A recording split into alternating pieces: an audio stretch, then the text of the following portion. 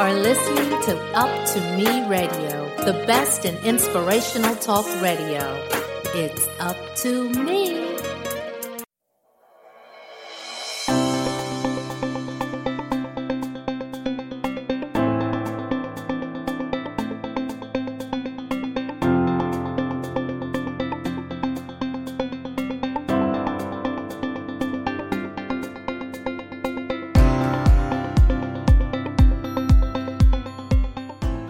Hello, welcome to Informative Conversations Podcast. My guest today is author, Christian teacher, speaker, and group leader, Marsha Hill-Sawyer. Welcome to the show, Marsha. Thank you, Jacquelyn. It's truly an honor to be here. Thank you for accepting my invitation. I invited Marsha to the show today to discuss her book, The Spiral Effect. But before we go into the book, Marsha, would you tell my listeners a little bit about yourself? Hey, sure. Again, my name is Marsha Sawyer. I'm the author. My first book is entitled The Spiral Effect. I am the mother of an amazing teenage daughter, and I also have 3 amazing adult stepchildren, and they are just truly an incredible blessing to me. Now, as far as the work is concerned, for the past 36 plus years, by the grace of God, I've worked in the field of information technology. But you know, Jacquelyn, even with that, even with my 9 to 5 in the field of technology, by far, and I mean by far, my life's passion is that of studying the Word of God and sharing it with others, whether it's through teaching in a group setting, through one-on-one conversations, and now through the writing of my first book. Yay! So, Marsha, give us a brief overview. We're going to get into the meat of the book, but just give us an overview of what the spiral effect is. The spiral effect. The spiral effect was a result of a teaching that I did back in July 2000. That was my first time teaching on this topic. And I was doing a topic or a teaching on counting the cost. And as I was studying for that topic, you know, just what does it take to be a follower of Christ? You know, we say we're going to follow him, but do we actually sit down and count the cost of what it takes to follow him? And then it went on to what hinders us from truly following Christ the way we, you know, desire to follow him and profess to others that we are following him. And the thing that came to me, and I have no doubt that it was the unction of the Holy Spirit, was this spiral, how our lives sometimes just go in these series of loops and repeats just because we continue to do the same things and fall into the same snares and traps over and over and over again. And our lives become like that of a spiral, where we're constantly doing things and just to no avail in the end. There's nothing productive as a result of it. And then as I was just focusing on the spiral effect and just studying that, the Lord gave me the acronym, or this word spiral is an acronym. And I began to study a word for each of the letters that would represent some type of hindering behavior that would keep us in that series of loops. And that was the result of the study: sin, performance, insecurity, rash vows, anxiousness, and lack. Wow. And we're going to get into each one of those. I want you to talk about the purpose of the book. And the purpose of the book is just to keep us to most Christians. And I guess this book is really, you know, when we were sitting down talking about who would be my audience. And I'd love for it to be new converts, but for the most part, it's going to be those that have either already accepted Christ or have an openness to accepting Christ already. And these are the ones that they're just tired. You're tired of just seeing the same things over and over, staring down the same barrels just over and over. God, why am I here again? You delivered me and I'm here yet again. You know, what are you saying to me? And that was the gist of just coming up with that topic, or wanting to help people. Just like, I mean, myself, when I sit down, I go before them and I say, okay, what do I do this time? Because, and it's not always me. But I'm at the point now, I'd rather be guilty of thinking that I'm the root cause to find out later that I'm not, than the reverse, to think that I'm not, only to find out that I am. And you break this down for us, and you say our afflictions pretty much stem from 3 primary sources: life, me, or you, or the enemy. Can you speak on that a little more? Yes. a teaching that I did a long time ago when I was at a leadership training program. We were each asked to present a teaching, and I went and did my studying. And the teaching that I presented was, God, is it you, me, or the enemy? Because that had become a regular prayer of mine. When I go through things, I don't go before him just saying, oh, I did this and I did this and I did this. So why am I going through this? It's okay, God, is it you? Is it me? Or is the enemy? Because if it's you, then you're allowing it for your own perfect reason. And I need to pray for endurance so that I can get through this and not have to see it again. Just like a test in school. If it's me, if it's something that I've opened the door to, a consequence of sin or a consequence of being disobedient to your word, then my response is going to be that of repenting and turning from that act, or repenting means to turn from that act and getting my life back in order, or getting that area of my life back in order. A lot of times we want to say, like you said, oh, I haven't done anything wrong. Oh, there's always something that can be pointed out that could bring us to a hindering point in our lives. And then if it's not us, then it could truly be an attack of the enemy. He is truly out there to steal, kill, and to destroy. That's his purpose. That's his mission. Always has been, always will be. And when that's the case, there's a different response for that as well. Right. Marsha, when I think about the spiral effect, and I was thinking about this, and I said, okay, so I'm okay with the question for me about how did I get here? But I'm concerned about the question, how did I get here again? Again. Oh. Right. And we see it just we don't have to look at the lives of other people. We can look at our own lives. We know us better than anybody. We know what we go through more than anybody else. And we see the same things, whether it's in relationships, whether it's in finances, whether it's in sickness, because believe it or not, sin brings sickness. Yes. Whether it's in, just a number of things in our lives. When we keep seeing the same things over and over, it's time to sit down and say, okay, am I doing something to cause this or to open the door to this? So we're going to talk about the first one when you talk about sin. You said too many times as Christians, we deceive ourselves into believing that our current hardships and afflictions are the result of some mighty work that we are doing or have done for the Lord. Right. And another thing you say, you quote the late Reverend William Smith. Yes. And he would say that sin will take you farther than you want to go, make you stay longer than you want to stay, and cost you more than you want to pay. Yes. I remember God bless his soul, rest his soul. He died just a few years ago, but just a true pastor and true father figure to me. And one of his famous sayings, and it is just so true. That sin brings consequences, and we don't often think about that. But you talk about it, and you tell us about you said sin is a product of what is in our hearts, our thoughts, and the motives behind our actions. Yes, it is. And so many people, they think because they don't do, quote unquote, the big sins. But when you go before the Lord, there's so much more that he shows you. What's your motive? What's your intent? What are your thoughts towards this person? Why don't you like this person? Why is it that you can't stand to be in the room with this person? Those things that other people may not be able to see, but God knows. He knows everything that goes on inside of our hearts. And that's a big product of where sin, that's where it originates, in the heart. Yeah. As I said, it's not the outside that defiles a man, it's his heart. Yes. And so, Marsha, what in your teaching, how have you seen a person, let's just go with the sin part, the S of the spiral. What have been some of the most common things that people have shared with you or have learned from that particular part of the most common portion, and I'll go back to the author's reflection section on that one when I shared the incident with the person that moved in with me. Yeah. And even when a lot of people, they talk to me and they say, no, she would have had to go. And it's like, well, you didn't get it. You didn't get what I was trying to show you. What I was trying to show you is that it wasn't about her. God was dealing with Marsha at that point. It was what was in Marsha's heart. I was professing to be a Christian. This was a church group that I was a part of, a lady from the church. And here I was professing to be Christ-like the whole time.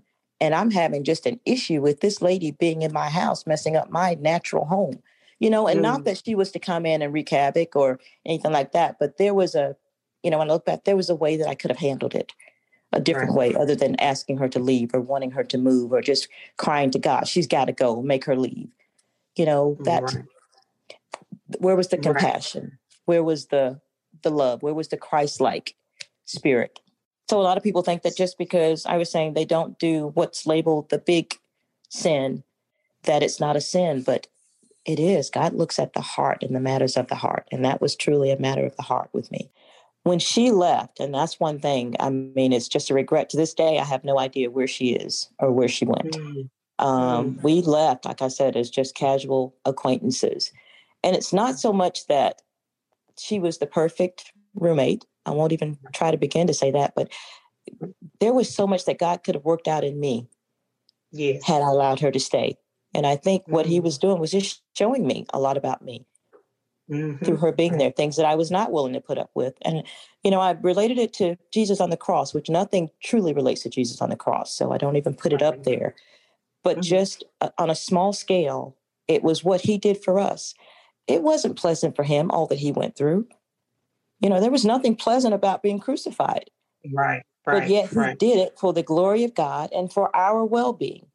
And her being there could have been for the glory of God, for her well-being, as well as for my spiritual growth. And so, Marsha, I want to ask, why do you think, and because I'm thinking about us as Christians, period. Why do you think when God has showed you all that, and I don't mean just you, but we're just using your example. When he has showed us and when he has confirmed what he's saying, what is it that you think that takes over us to just, okay, I'm not going to, this is the ultimate, this is it. Instead of, well, now, that I've grown in the Lord after having experiences like that, I've learned to allow him to break me, that there's benefit in the breaking. But why do you think we were, to me, it's like a hard-headed child, Yes, and it's flesh. It's just, yes, a hard-headed child. It's flesh. It's things that we haven't died to in our lives. And we die daily. Apostle Paul says we die daily. And there's some things that God is calling us to die to. And mine was, I realized that it was a selfishness. I was focused on me. Poor me, my feelings, my home, my house. It was all about me. And it was a selfishness that he was just bringing to the surface to show me. God gave me a saying a long time ago, even on this teaching, Counting the Cost. And I wish I had the tape.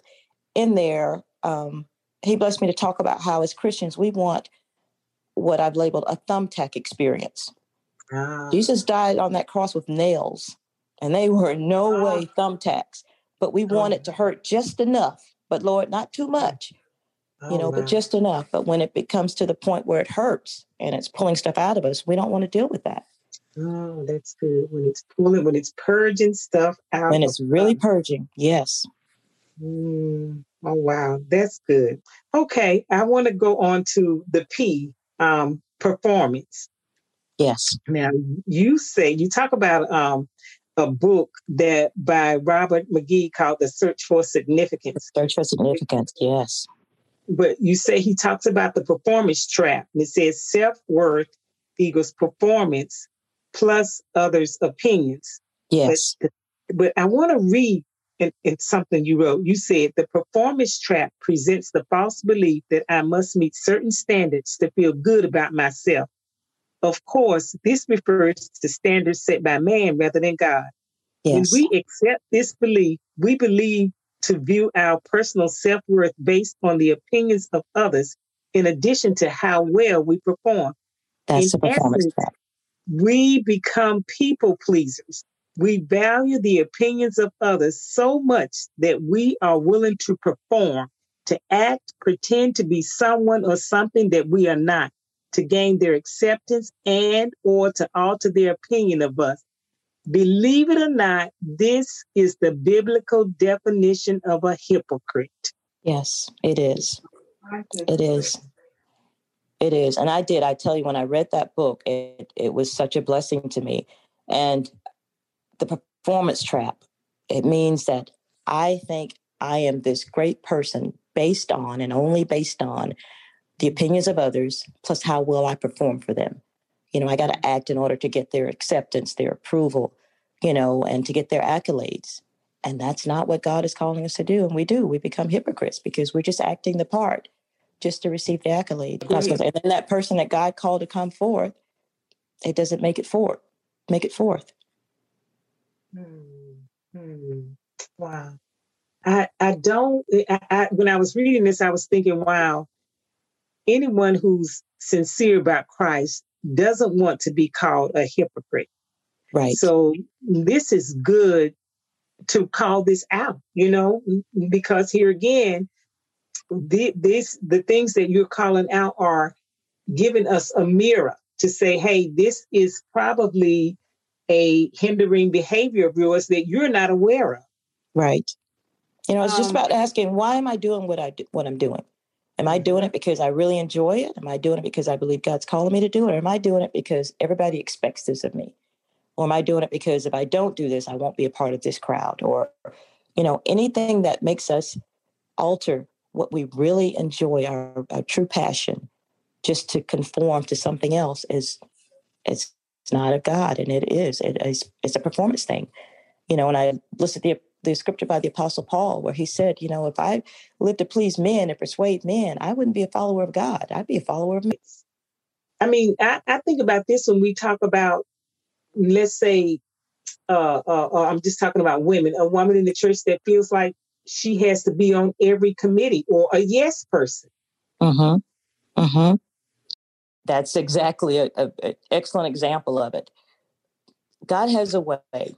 One of my late professors, Dr. Doug Chatham, I remember one of our Bible study classes, he said, Satan is the master deceiver. He truly is, but God is the master revealer when we allow him to be. When you seek God and you spend time in his presence and in his word, your callings are revealed. Your giftings are revealed. What you are is revealed to you. And I can tell you a key to that is, what are you passionate about? It may not be easy work. It may not be an easy assignment, but what makes you tick? What makes you want to rise up early in the morning and just go forward in it? That's a passion. That's something that's in your heart. I'm not talking about anything evil or ungodly, but that godly desire. Singers wake up singing. Writers wake up writing. Teachers, I can tell you, it can be a chore for me, but if I know I have to teach a sermon, I will stay up all night and all morning just to make sure I'm familiar with the content. I've gone over the scriptures, I've dissected the word, and tried to present what needs to be presented in a godly way. It's a passion. It's a desire of mine. And like I said, I've been in the technical field for 36 years plus, but my passion is that of studying and sharing the word of God. And not only does God allow you to know what your passion is, but he confirms it. He wouldn't be a just God and hold you accountable of fulfilling your purpose if he didn't reveal that purpose to you. That's not the kind of God that we serve. Throughout the years, there was a time when I was young, probably mid-20s, I was an intercessor, and I'm still an intercessor, a prayer intercessor. And as I would go before, the group was composed of mostly older women. And as I was with those other women, there was always a season where I was introduced to another level of ministry. And one season was the prophetic ministry. And I tell you, Jacquelyn, everywhere I went, there was a different prophet or prophetess that I had never seen, who had never seen me before in my life. And they would call me out and say, God's called you to teach his word. One preacher was walking in the church. I'll never forget. He was headed towards the pulpit, and he just looked at me and pointed at me, and he said, "You're God's teacher." One teacher, prophetess from North Carolina, I remember her first name was Gwendolyn, went to service. I was so sick during that service, or just getting to that service, because I just didn't feel well, but I committed to going and didn't want to, I told him I would be there, and I tried to be a woman of my word that day. Right. When I got to the service, the woman would preach, and she would say about 3 sentences, and then she would come and stare me right in the eye. She's like, "Isn't that right, teacher?" And she did that about 4 times throughout the service. And at first I was looking around like, who is she talking to? But she came so close to me to let me know, "I'm talking to you. Isn't that right, teacher?" And at the end of the service, she called people up for prayer. And I didn't go because the line was so long, because, she had an awesome message. And she called me out. She said, "No, teacher, I need you to come up here so that I can pray for this teaching ministry." that the Lord has so gifted you with. So when you seek him and you want to know who you are in him and God, I can't do it if you don't tell me what it is. Trust me, he has a way of revealing to you and confirming over and over and over again what exactly it is he's calling you to. If not through the prophetic, there are people, they'll compliment you, people that you've never met. You know, when they see you going forth in your gift, you'll get compliments, confirmation, letting you know that you're on the right path to what you've been called to do. Oh, that's good. And you sum it up, you say, we are each wonderfully and uniquely made by God for his own good purpose. Our talents, gifts, strengths, temperaments, and even our flaws and weaknesses help make us who we are and equipped us for what God has chosen for us to accomplish. Exactly. Yeah. And Marsha, you say in your reflection, which I really like that part of the book too, because you are so authentic. You said we could be people pleasers even in our prayers for others. Would you share that? Would you share your reflection about that? Yes, I will never. Well, I have never forgotten it. Thank you, Lord. I had a dear sister in Christ. I haven't talked to her in years now, but I had a dear sister in Christ who was going through a crisis with her home. And her home was about to be in foreclosure any day. And so she called me over and she wanted me to pray with her because she really wanted her home like any of us would. And we did. I mean, praying, quoting scripture, believing God to, rebuking the enemy, just for her to keep her home, asking God for God, this is her home. She needs a home. She's got to have a place to stay. And so we're just praying on her behalf. And I get home and any intercessor and anybody who seeks the Lord, when you're reaching the throne of God, when you have his undivided attention or feel as though you have his undivided attention. And when it feels like it's just flat. Right. And it felt just flat. And even when I got back home, I went before the Lord and I said, Lord, why didn't you hear me? Or, what was wrong with this prayer? Why wasn't this prayer answered? And the Holy Spirit revealed to me just so clearly, you weren't praying my will. You didn't even seek to know what my will was in that situation. And I didn't. I was just praying because she was in help. She was distraught. And I was praying exactly what she wanted to hear and what I thought she wanted to hear. And later on, when I went back over and I talked to her and I told her, I said, the prayer just didn't feel like it really went where I thought it would go. And she said, well, can I share something with you? And she revealed to me how she'd gotten her home. It was a townhome. And she revealed to me how she'd gotten it. And it was a way that wasn't pleasing to God. I won't go into details, but it really wasn't. Right. And it was just evident. But at this point, she was turning her life over to God and she was believing him to really just be her Lord and her Savior and an awesome part of her life. And it was evident that in doing that, he was cleaning up that part of her life. Right. And unbeknownst to us, as soon as she lost that home, and I can't remember, the move was so lateral. I mean, just so quick that that only God. Here I was praying for something that would have hindered her or just conflicted with what God already had for her. Her mom died shortly after that. She'd been ill for a while. And her mom passed, and the mom had willed the home to her. Oh, wow. So she had a home that God had already prepared for her. And she didn't need to stay in the other home. Oh, that's great. So we've got to pray his will. His word says, when you pray according to my will, I hear you. And when I've heard you, then you have those petitions that you desire of me. And you sum it up, you say, be careful to not allow your emotions to cause you to pray the will of people over and above the will of the Father. Right. Right. That is so true. And we do. When people come to us hurting, the first thing, even a sick person, they come to you, and not saying to not pray for their healing. You pray until God tells you otherwise. Right. But sometimes we've got to release that and say, Father, even after all I've asked of you, and even, my greatest desire, nevertheless, not my will, but your perfect will be done, because you know best for all of us. You see the whole picture. Right. Wow. Okay, so we're going to go to the I, insecurity. All right. According to Merriam-Webster, insecurity is beset by fear. Ooh, so talk about that. Yes, the fear of failure, fear of rejection, fear of being misunderstood, and the list goes on and on and on. Insecurity is beset by the things that we're fearful of, and God has not called us to be fearful. And fear is one of the things that hinders us from going forward in our calling, going forward in even those ideas and those dreams and those visions that God gives us. When we're fearful, I can't do that. Why would I even try that? Or people would laugh at me if I failed at that fear. Mm-hmm. And so what do? Oftentimes we just lay our blessings by the wayside or lay our dreams and our visions by the wayside because we're so fearful. Yes. Why is it that we always say what we can't do and what we don't have to be able to do what God has called us to do, but we don't recognize what we do have and what we can do? Amen. And I think a lot of times it's because we don't see it right in front of us with our natural eyes. Oftentimes we're fearful because when God tells us to step out on something, if we don't see it with our natural eyes, then we fear that it's something that we can't do or something that we're going to fail at or something that's not going to be successful. But as Christians, we are to walk by faith and not by sight. We're to walk with our spiritual eyes open and not necessarily following that of our natural eyes and our natural mindsets. Yeah.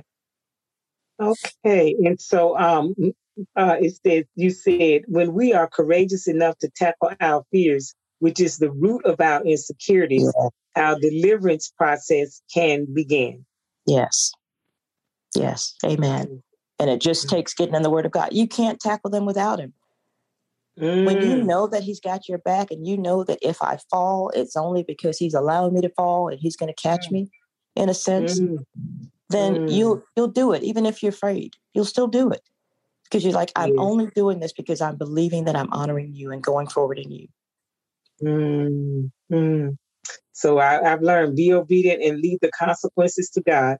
Yeah, with this book, I said it was a fearful thing. I can write my own little things where only a few people, the people that I choose to read it, have to read it. Right. Professors or write for a grade or something. But when you put it out there for people to just criticize and not necessarily constructively, but I mean, you open the door to that. So for people, just looking at my writing techniques or lack of writing techniques, it was just not the most comforting thing to put that out there. So I've held on to this for some time. God knows I have, because I share it with my pastor. It's one thing to present it orally, and it's another thing to try to write it, and all the while keeping that same temperament, that same flow, of the teaching of the message that you're trying to deliver. I'm glad you shared that, because what I hear again, that's a great example of what we feel like we don't have or can't do. Because what I focused on in the book, what I saw was the content. So, and it's presented and well written to me, but that was not my concern about how it was written. And if you miss a period here or a quote here or a comma here, the content is what was important, is what was needed, is what is helpful. It's the reason why I asked if I could interview you, because of the content, because, we inform and we encourage and we inspire. And this teaching will do all three of those for the listeners if they do the work. If they are willing to take this book or contact you or have a class, which we'll get to your contact information, but it helps and it works. And people are desperate to come out of spirals. Amen. When you've had people that have spirals of bad relationships, being laid off, divorce, losing their homes, the sickness, the unplanned surprise pregnancy, the bankruptcies, and it's sickening. Yes. And I just, like I said before, I can deal with the how did I get here. It's the concern about how did I get here again? Why am I here again? Right. Again. And this is healing. This is revelation. Amen. So I'm so glad that you went forth, because the content is what we need. Amen. Number 5. Let's go to the R. Rash vows. Yes. And even the rash bowels part, just to illustrate something that God gave me a long time ago about rash bowels, I shared in there. And I found an artist who actually was able to do a really good job at just illustrating what I saw. And right. it's one of the diagrams in the book on rash bowels. Yes, rash words. Oh, my goodness. Rash I'm going to words. about it. Yes. I found someone, I commissioned somebody to do that for me because, rash words that are thoughtless and just hasty, they can do a world of damage to someone else. And you don't realize it until after you've said it, and then you want to take it back. And you can, and they may forgive you. I mean, truly forgive you, but that's still that scar, that you've left there with that person. And you just have to pray that they actually truly from their heart forgive you and relinquish that. Yes. When we say, okay, so what you say about rash words, from the beginning, you say, have you ever been in a predicament and really needed God to move on your behalf? So much so that you were quick to say, God, if you do this for me, then I will. I will. Yes, the I will part of the statement was always something that you thought would please or impress God, or something that you knew you should have been doing all along. All along. And that's usually it. We knew we should have been doing it. God, if you do this for me, then I'll do what I know I'm supposed to be doing. Trying to bargain with God. Bargaining with God, yes. But in his faithfulness, and he knows whether you're going to fulfill it or not, because he's God. Yes. But the thing is, did we ever have any intention of fulfilling it? And I think if we were more conscious of this, especially in the world today, we would be more aware. If we were more aware of what we said, we would keep our word more. Yes. We wouldn't just say, which is a lot of that is lacking. People just say things and don't honor their word, Right. And if this right here would help us to honor our words. If we have a conscience about honoring our words and the things that we say towards the Lord, then that helps us to be aware and be more conscious of honoring our word and things we say to anyone. Amen. Exactly. And it helps us to be slow to speak too, because you want to think about, okay, is this something that can be fulfilled or, and I've made it a point to tell especially my daughter and those that I teach, never say never. Right. Never promise what you will do, never say what you won't do, because you don't know. And it's like you open the door to be tested, because only God knows what you're capable of in any given situation. And I'll share something that I didn't share in the book. I had a dear friend when he was younger. He had a friend that got involved in some illegal activity. And when he found out, it hurt him so much. And I remember him making this statement. He said, I would never do anything like that. Never. And I said, never say never, because only God knows, given any circumstance, what we're capable of. He said, no, I can say it. I would never say never. And the very thing that he was so upset with this friend about is the thing that he did pretty much until the day he died. Yes. And so why open the door to that type of judgment with our words? Exactly.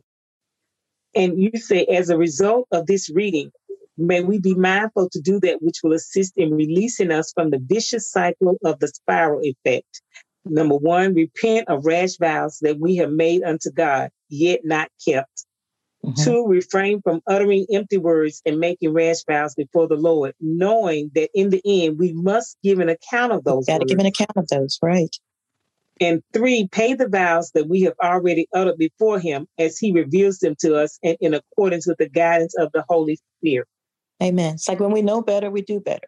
So if we've made vows not knowing what a consequence it was, God doesn't hold us accountable for what we don't know. It's not accounted until it's a sin. But when we know better, then we are to do better. Right. Now to the picture. Oh my goodness, there's a picture and it's rash words, and it's 2 people and one person is using rash words and opening the mouth. A sword is coming out of the mouth and aimed right at the person that they're spewing these words at. And I thought, what a great depiction, because what people don't realize is the power of words. Yes, the power of words. And those words, when those words come out, you're not this, or you're blah, blah, blah. You can say good things too. Oh, you're this and you're that. Those words touch a person's spirit, and we're Yes. going to either cut them down or lift them up. Yes. Yes. And I got that picture. God gave me that mental picture. I was in a heated dispute with a dear relative. And we were, and I don't have a family. We get along by the grace of God. We do. We get along. Not that we always agree on stuff. We have our little mild arguments here and there, but it's never anything major. But this one was getting so heated, and it was just nothing but a trick of the enemy. And I remember God giving me the mental picture to tell me to watch your words, because something will come out of your mouth that will be just like that of a sword, and it's going to hurt. When those swords come out, you can't take it back. You can apologize and forgive, but you can't retract it. You can't retract that sword. You can't retract the hurt. And so I did. I abruptly ended that conversation, that dispute. And I said, hey, can we just agree to disagree on that one? And we did. And we hugged it out by the grace of God. And it was okay. But only God knows where that would have taken us and how that would have affected our relationship. So, okay, well, we're going to go to the A, anxiousness. Oh, wow. Yes. That was I was thinking the same thing. Oh, wow. So, Marsha, you just start with this one. I want it yesterday. I don't want to wait. We do. We try to bring things to pass in our own time because we don't want to wait on God's timing. Sometimes it seems like he's taking too long, to do things for us. Let us tell it anyway. But, there are things. Patience is a virtue. Good things come to those who wait. I waited for the Lord patiently. Yes. And then you talk about how we're his children, and we wouldn't give our children things that they're right. And they're not prepared for, they're not ready for, but yet and still we want God to do it. And if we're his children, he's not going to. Now, we can make it happen on our own. Yes. But no, if we're seeking him and waiting on him, whatever we get is going to be in his timing and in his season. So Marsha, I want you to talk about your reflection on the example that you talk about in the book about the training the new hires in the department. And yeah, that was really good too. And that one's something God's allowed me to share so much, because I tell you, it's helped so many people. Even recently, a young girl was going through something on her job, very same thing almost, and found out that what she wanted or thought she wanted was not what she was going to get had she been allowed to get that promotion. So it comes down to like trusting him. Are you really, really here for me? And he really, really is. I'm here to tell you. And that experience, the company that I'm currently working with, that I said I've been employed with by the grace of God for 36 plus years now. It was early on, not long after I'd been employed with the company, that I was in an apartment, and I did have a beautiful relationship even now with my boss. And I'd applied for a position, and a position was doing what I love to do, teaching. It was teaching throughout the company, just different languages, a few languages throughout the company. And I wanted to apply for it. Well, I did apply for it. And when I called personnel, because I hadn't heard anything about the transfer, they told me that it hadn't been approved by my boss. So I went and I talked to her. And sure enough, when I got in there, she closed the door. And you could just see it in her eyes when I got in there that what they had told me was true. She had not approved the transfer. And before I could even say anything, she went on to explain to me why she hadn't. And she told me that. And, I know she was trying to make me feel good, which she said, Marsha, it would take 2 people to replace you. I can't let you go right now, But when she went, it ended up, they did hire 2 people to replace me when I did leave. So I did feel good. But she did allow another young lady that I had trained to apply for the position. And that's what I think hurt even more than not allowing the transfer. And I was so upset. I mean, I cried in her office. Sometimes you can't hold back the tears. Right. And just the floodgate, it just came out. And so she allowed me. I stayed in her office until I kept regained my composure. Went back out, and I wanted to quit. That was one time when, if I could have afforded to, when you do these rash things, that was probably a rash thing that I would have done. Just walked out and said, it just wasn't fair. And it turns out it wasn't her. It was just God looking out for my best interest, because in less than a year, during that time, the industry was so unstable, and all kind of companies were having layoffs. And sure enough, it hit our company. And it got to the point where they laid off an entire department. They laid off people, but there was one entire department that was closed down. And it was that new teaching and training department that I was going to apply for. Wow. And sure enough, when you see things like that, you go before God and just cry and you try to repent. It's like, I am so sorry. I did not see you. I did not know that's what you were saving me from. Had he allowed that transfer to go through, I would have been without a job in less than a year. And even the one who got the job, the person I had trained, when I spoke to her probably a couple of years later, she still hadn't found another job because the industry was just that unstable. Oh my! So it was just God. And I, when I studied the word agape in my Hebrew Greek dictionary, I will never forget that definition that I came across when it says, he loves you so much that he does for you what you need, even when it's not what you're asking him for. And that's what he had done for me. He did for me what I need, even though I didn't know what to ask him. All right. So we're going to move to the final letter in the spiral, L, and it represents lack. And you say, be it the lack of counsel, guidance, lack of wisdom, lack of knowledge, understanding, or the lack of resources. Too often we find ourselves in predicaments or turbulent times simply because we lacked what we needed to move forward. This is the result when we neglect to seek God in any situation. Yes. And even sometimes we do seek him. And it's because, if he doesn't say what we think we want to hear, we go on without him. And then we still end up in that situation because we lacked his wisdom and his guidance. Yes. And you say the point in which we proceed without God's guidance or the counsel that he had provided was the very point that the foundation of our endeavor became unstable. Yes, built upon sandy principles and not a solid rock foundation, for sure. So, talk some more about that. Lack, and even when I go on into the book, I talk about the Gideon experience. And that's been a big thing for me. Sometimes we think we lack what we need to go forward, again, because we don't see it with our natural eyes. And when I looked at Gideon, and I sat down and I did the math, and I saw where God started, or he started with this 32,000 army. And when God dwindled it down, he had 3 men remaining. And I did the calculation. I'm a math person, but God dwindled his resources down to 99.0625%, which means he had about less than 1% of his army left from his initial start. And when I look at some things that we go through, and when God allows, things to just dwindle, and you're like, God, but I needed that to accomplish this. Or I needed I needed him or her to accomplish this. And it was when you realize if it's God in the midst, it was his plan all along.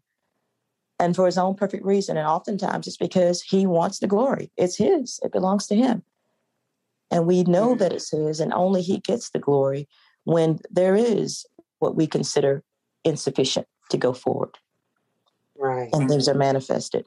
Now, I do that at the risk of people going out and saying, I'm going to name it and claim it, whether I see it or not. No, if you're not responsible with your finances or with you have already, there's no point in going out and trying to get the latest and the greatest. That is not what I'm saying. What I'm saying is when you know that you or truly believe with all your heart that God is leading you to pursue something, a dream, a vision, an idea, a business, a ministry, then you can't look at your natural resources and use that as a reason to not go forward. It's not lack in the eyes of God. It's just a way of him doing it in a way that his glory is revealed. Right. So just like in the case of Gideon, and just like in my author's reflection section, it wasn't. Yes. And one of the things you share in the book is the difference between worldly wisdom and godly wisdom. Yes. And you say worldly wisdom says the more you save, the more you will have. Godly wisdom says, give and it shall be given unto you. Yes. Worldly wisdom said, do not believe what you cannot see. And godly wisdom says, for we walk by faith, not by sight. Amen. And worldly wisdom says, the leader is first and the servant is least. And godly wisdom says, and whosoever will be chief among you, let him be your servant. Yes. So as children of God, we have to listen to the word of God, which oftentimes will contradict that worldly wisdom. Yeah. And if not, we don't want to be like the late Charles Spurgeon, who said, there is no fool so great a fool as a knowing fool. But to know how to use knowledge is to have wisdom. I mean, that's huge right there. It was huge. It's comical, but it's true. Yeah, very true. Very true. Okay, so now, Marsha, you go to a part and it's called Riding the Waves That Lead to Destiny.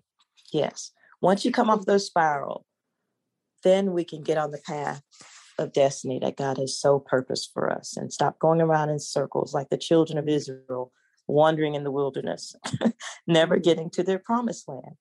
Right.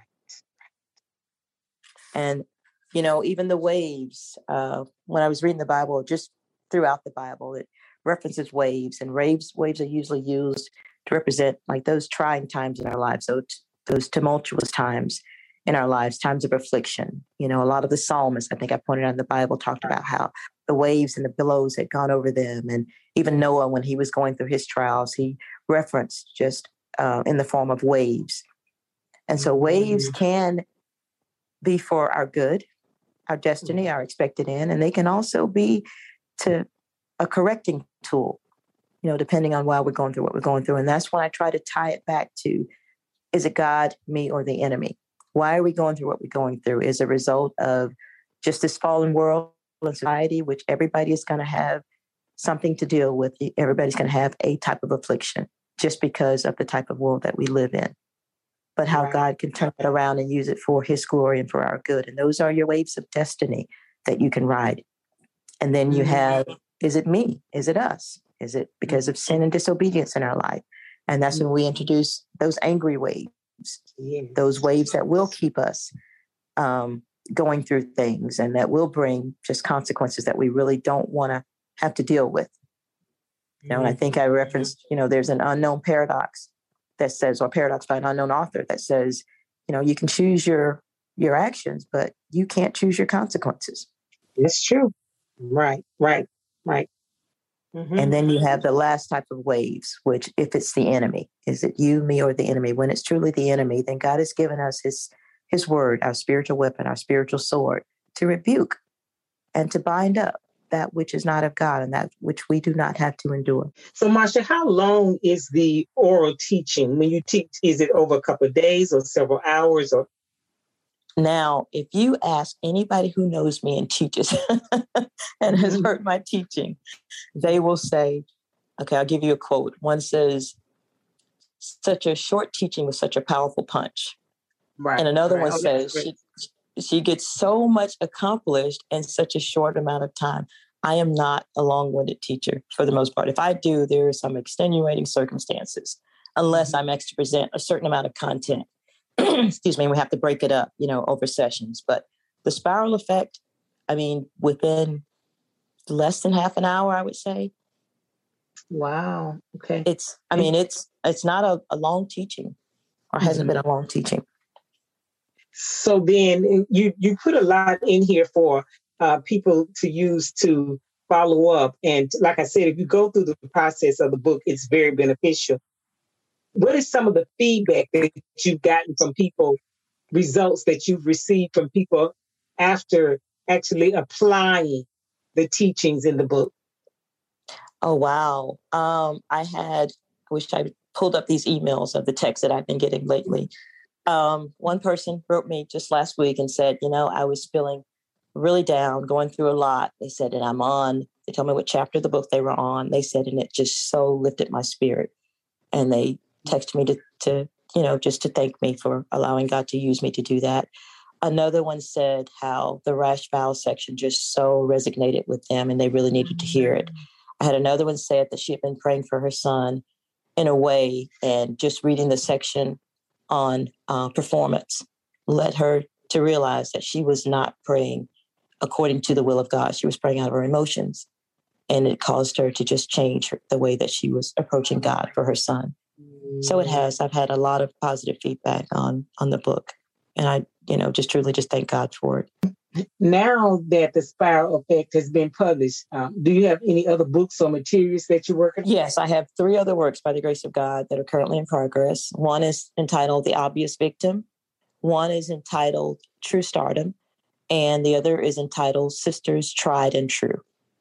Oh, great. Great. Well, we'll be looking for those. Yes, I'm looking forward to getting them out there. How can my listeners contact you?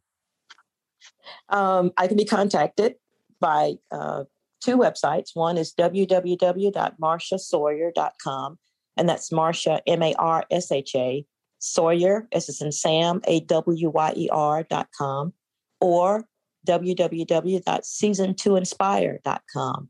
Those are the websites, and there's also an email address, Marsha@season2inspire.com. The book can be purchased via the website. The website has the book in paper format as well as hard book format, as well as the corresponding bookmarkers. And they can also purchase it through Amazon. Would you give my listeners some encouraging words? Yes, of course. It's my season to inspire. Inspire my listeners. To God be the glory. But just whenever you see yourself going through these things, and we all do them, if you see the spiral effect just prevalent in your life, the things where you're seeing them season after season, time after time, just take a deep breath, step back, go before the Lord and say, will you bless me to know what's going on? And being the faithful Father that He is, He's more than willing to reveal exactly what's going on in your case. Why are you on this spiral? And if it's indeed a spiral that you don't have to be on. Sometimes we think we're on a spiral and really not. It's just God doing things for His glory or allowing. Many thanks to Marsha Hill-Sawyer for being my guest today and allowing us to review her book, The Spiral Effect. Be sure to click the subscribe button so that you can be notified of upcoming shows. Thanks for listening.